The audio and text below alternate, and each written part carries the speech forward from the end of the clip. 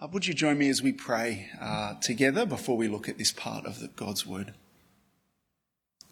Father in heaven, thanks that your word speaks to us such good news that changes our lives and can and should change and transform the way we relate to others. By your Spirit, please speak through me today. And by your Spirit, plant your word in each person's heart who is listening.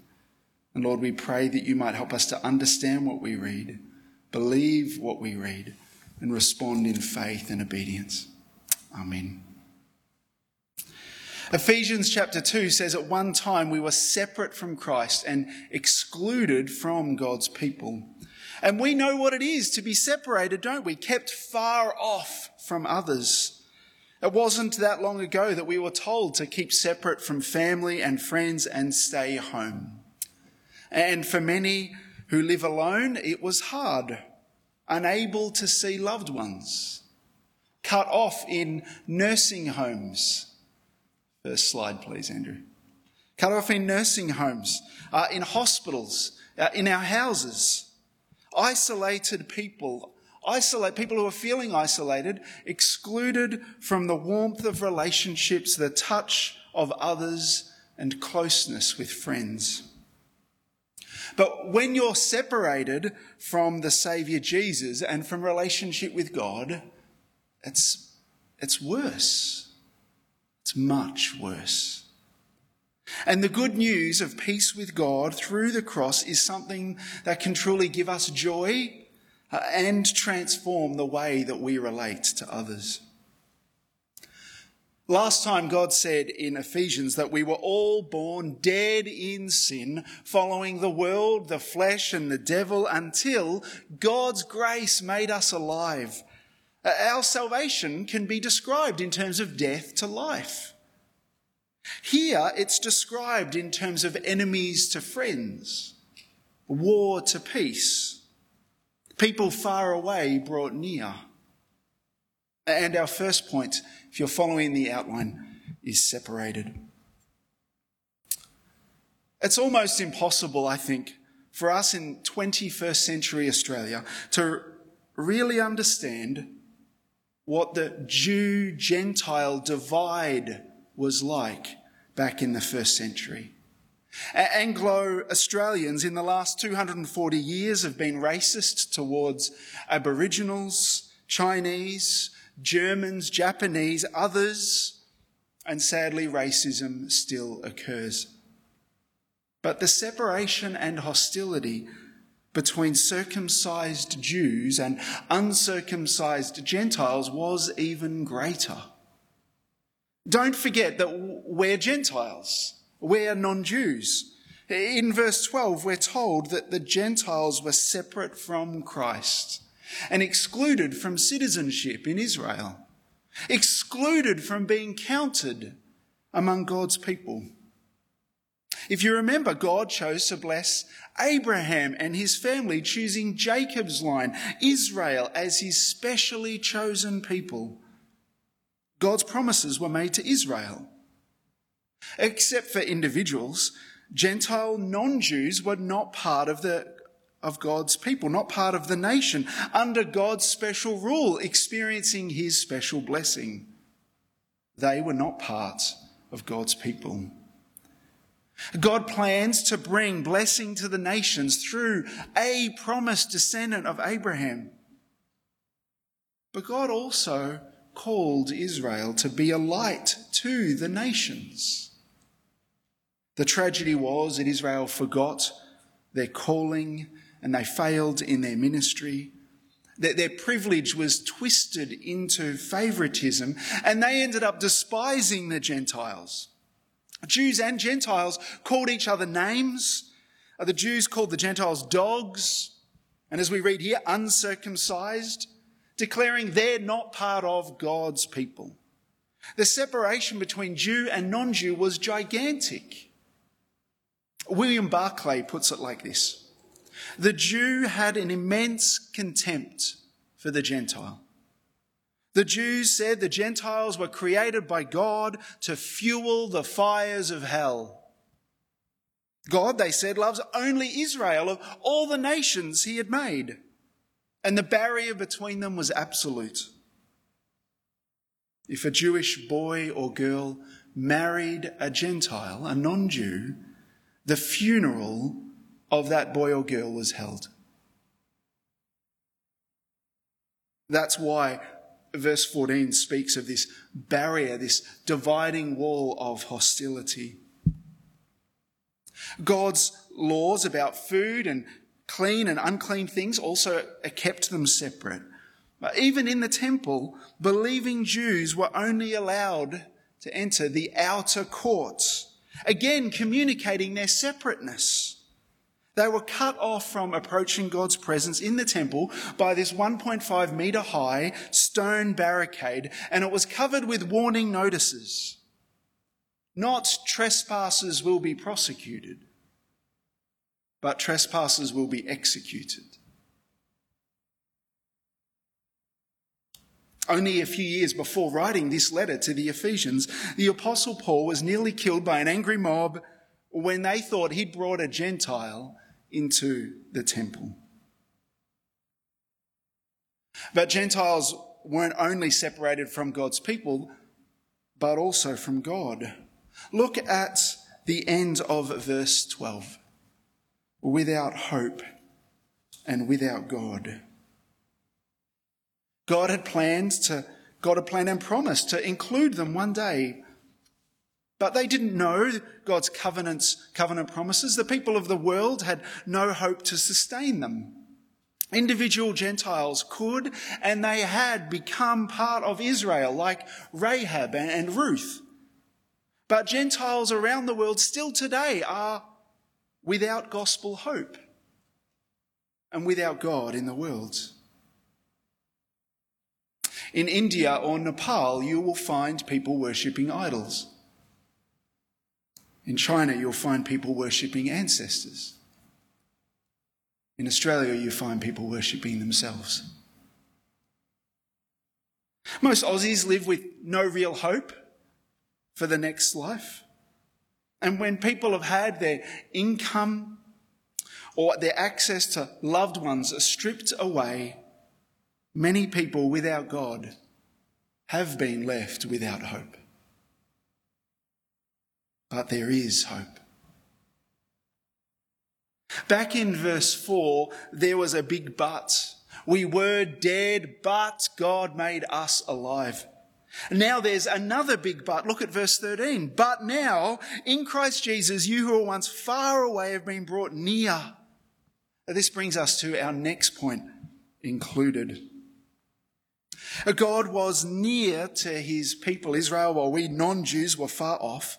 But under the new covenant, by trusting in Christ, we've been brought near, included in, and we're part of God's people.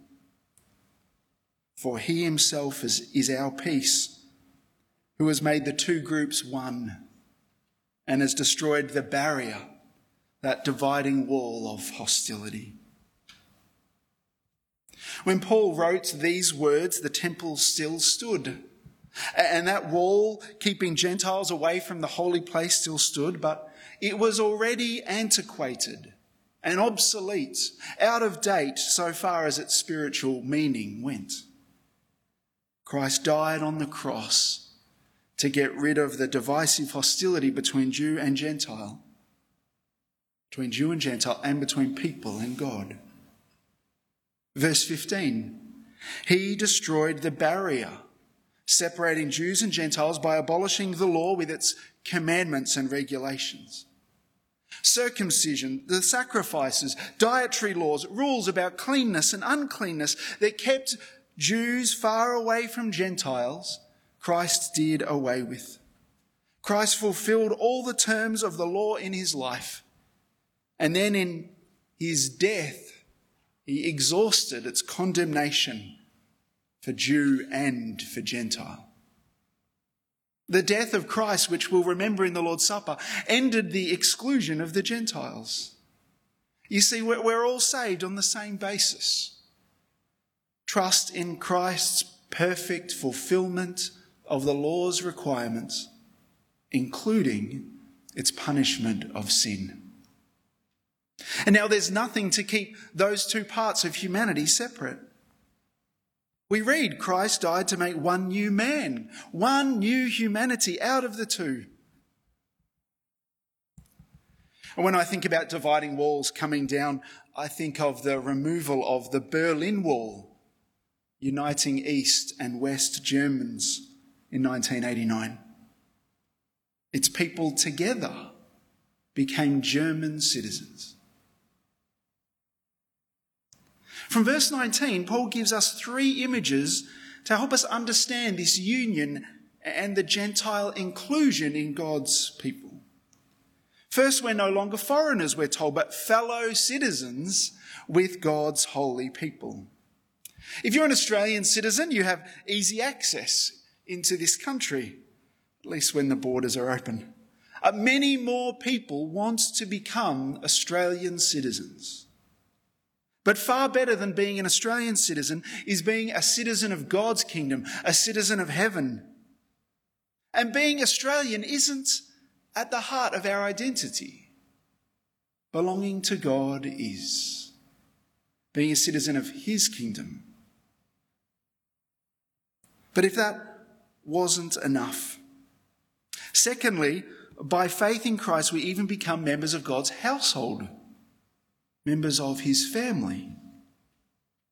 Members of God's family. That's more intimate and relational, isn't it?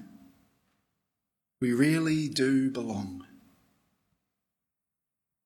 Thirdly, our inclusion is pictured with a temple. This temple, which we're told has Christ as the cornerstone. And the apostles and the prophets provide the foundation because they've written the scriptures, the Bible. And in this temple building, we're all like bricks. And Christ, by his Spirit, he holds it all together. He holds the church together, and God lives in us, verse 22. It's not a physical building, it's a spiritual one. So do you see that God isn't dwelling now in holy buildings, but holy people? And if God lives in us by his Spirit, then you can't get much nearer to God, can you? This nearness of God, which all Christians enjoy through Christ, it's a privilege that we take for granted too often. God does not keep his distance like we deserve. This brings us to our next brief point. Because of the cross of Christ, we not only become part of God's people, we get peace with God. Verse 13 said Christ's blood, that's his blood poured out to death in a sacrifice. Because of that, we've been brought near. And verse 16, that we get reconciled to God through the cross. Christ's sacrifice takes away our sin, that barrier that kept all people far from God. We were far away from God, especially as Gentiles, and our trust in Jesus' sacrifice has brought us near. We were God's enemies. We were hostile to God. We hated his rule over us. And now Christ has reconciled us to God. Can you see that? That's what the passage is saying. Christ has killed the hostility between us. Christ, by the cross, killed God's hostility against our sin. And so now, verse 17, we have peace with God. If we've relied on Jesus, we have peace with God. Separation has become reconciliation. Hostility has become peace. Peace horizontally with all other believers, and peace vertically between us and God, all through the cross. And when we actually stop and think about this, how can we respond? But with rejoicing. Rejoicing. Brothers and sisters, if you have trusted in Jesus and in his death for you, which unites you to each other and reconciles you to God, then that is life-changing. Think about it. Please let your mind meditate on it. May I say, marinate in it. These gospel blessings. We who were once far away, without hope, without God in the world, we've been brought near and we've been reconciled to the God of the universe. We have peace with the holy and living God who now lives in us. And when you want the hard things in your life to change, that can encourage you. So rejoice. And I say it again, rejoice. A second way to respond is by remembering. Look back at the start of the passage, verse 11, remember you who are Gentiles. And verse 12, remember that you were separate from Christ. But now in him and by his blood, you've been brought near. And verse 15, his purpose in dying was to create in himself one new humanity, making peace. Now it was far from easy for Jews to undo centuries of thinking and culture.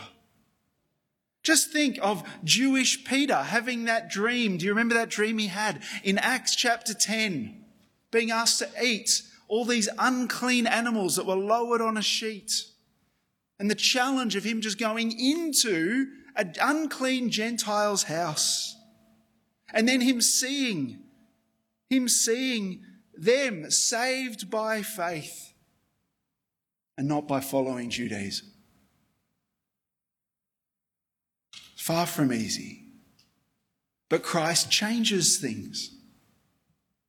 One day, a pastor saw Palestinians who'd fought for the Palestinian Liberation Organization now working alongside Israelis, distributing bread in the West Bank because they'd all become followers of Jesus. They were once enemies, real enemies who hated each other. And now they are brothers in the same global family working together in the cause of Christ. And so the new humanity, the one body of Christ created by his death, it does away with race distinctions. Once Bishop John Reed was driving a school bus in outback Australia, which carried whites and Aboriginals. Tired of all the squabbling, the driver pulled to the side of the road. He said to the white boys, "What colour are you?" They said, "White." He told them, "No, you're green. Anyone who rides on my bus is green." "Now what colour are you?" The white boys replied, "Green." And then he said to the Aboriginals, "What colour are you?" "Black." "Nope, you're green," he said. "Anyone who rides on my bus is green." All the Aboriginals answered that they were green. The situation seemed resolved until several miles down the road, he heard a boy in the back announce, "All right, light green on this side, dark green on this side." See, Bishop Reed had the right idea. What was needed was a new race, but he couldn't pull it off. But Jesus created a new humanity, a new race with all his people as one. And it must show itself in the way that we relate to one another in the church as fellow believers, and also the way we relate to people of all different races. The race riots in America have been so concerning, haven't they? the selfishness that moves people to smash and steal, and the hateful violence needs to stop. But George Floyd's death was deeply disturbing and gut-wrenching and unjust. And the gross injustice that many black people have suffered over years needs to stop. I thank God that the divide between blacks and whites in America, for some, is coming down. And may the Lord bring culture change. But whether it's in America or in Australia, racism in God's people goes completely against the truth of what God has done for us in Christ. This was posted on Instagram this week. Jesus does not prefer black over white or white over black. Jesus prefers the colour red. It was his red blood spilled on a cross that proved his love for all people and all races. When God sees us, he sees red. He sees people worth dying for. The blood of a king set us free. Now, I'm sure you know God doesn't literally see red when he sees us, when he looks at his people, but it is true that God doesn't see black or white. He doesn't see African or Asian or European or Persian or Australian. He sees people who are forgiven, washed in the blood of his Son, clothed with his righteousness, Christ's righteousness. We're all one in Christ. So don't ever think it is okay to look down on or discriminate against somebody because they're black or Asian or Middle Eastern. And kids, it is never okay to avoid or reject or tease someone because of the colour of their skin or because they're disabled or they're different. God is the creator of us all. And the gospel transcends all those boundaries. And that really ought to affect how we treat people. We were all far from God, and now we believers have peace with God. We're part of God's people. And when we remember that, it will change us. So let's remember how to treat each other, especially as fellow members of Christ's church and as brothers and sisters in God's family. We're family. We're going to hear more about that when we come to chapter 4. But it will mean that we show respect and appreciation and affection. It'll mean that we show sacrificial kindness and warm support to each other. So are you committed to loving your brothers and sisters deeply, however different they are from you, whatever their cultural background?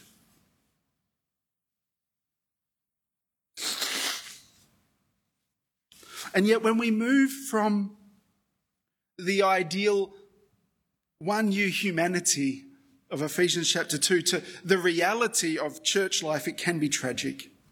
For even in the church, there can be alienation and disunity and division. Our third response is we should be reconciling with one another as far as we're able. Sadly, new barriers can be erected by Christians, sometimes flowing from racism or rich and poor distinctions. And maybe you make no effort to speak with or connect with or care for people from that particular group, from a particular culture. Maybe there's a pride that looks down on other Christians or other denominations. Sometimes personal hostility flows from prejudice or jealousy or from an unforgiving spirit. Maybe someone hurts you and they've apologized, they've sought forgiveness and not done it again, and you're still holding on to bitterness and unforgiveness. See, too often we build walls in the one and only community where God has destroyed them. Brothers and sisters, are you building or holding up any walls?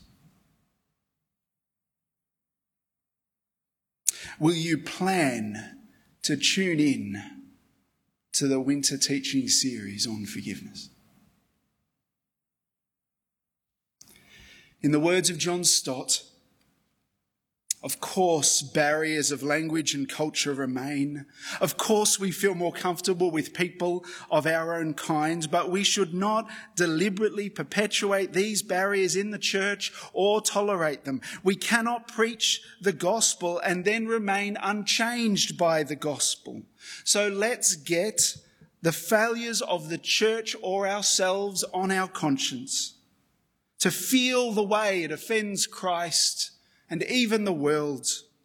Let's weep over the credibility gap between the church's walk and its talk. Let's repent over the readiness, our readiness to excuse or even condone our failures for the honour of Christ and the spread of the gospel. Let's pray for the church to be what by God's purpose and Christ's achievement it already is. One new humanity, a model of community, a family of reconciled brothers and sisters who love their Father and love each other, the place where God clearly dwells by his Spirit. And if we're finding it difficult to be at peace with others, perhaps because we've been hurt so deeply or so often by them, we will need time in prayer to seek strength from Jesus, who has loved us enough to reconcile us to God with his blood. From his reconciliation of sinners to the Father comes spiritual power for reconciliation with each other. May you and I remember that. God in his word today has commanded us to not forget who you were or who you would be without grace, separate from Christ, without God. For then we shall be able to remember and rejoice in the greatness of his grace and Christ's cross, which forgives us and includes us. We have peace with God. We're included in God's people. Remember that. Rejoice in that. And let the reality of who you are in Christ change the way you respond to others. Let's pray that will.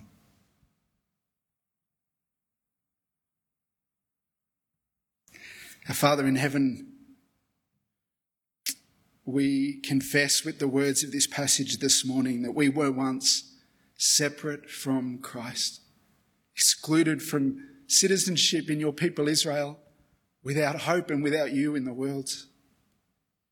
But in the coming of Christ and in his death and blood poured out for us, we can now be reconciled with Jews and other Gentiles, other believers the world over, and others right next door, others right in our church. Please help us to not put up or hold up barriers between others. Forgive us for those times when we have been prejudiced or racist or selfish or looked down on others with pride. Pray that you might move us to repent of our sin and to move towards others, seeking reconciliation. Lord, we pray that you might please do a work of grace in our hearts and in our church, We pray, Lord God, that you might glorify yourself in the way we respond. Lord, we pray that you would make us more like Jesus. In his name we pray. Amen.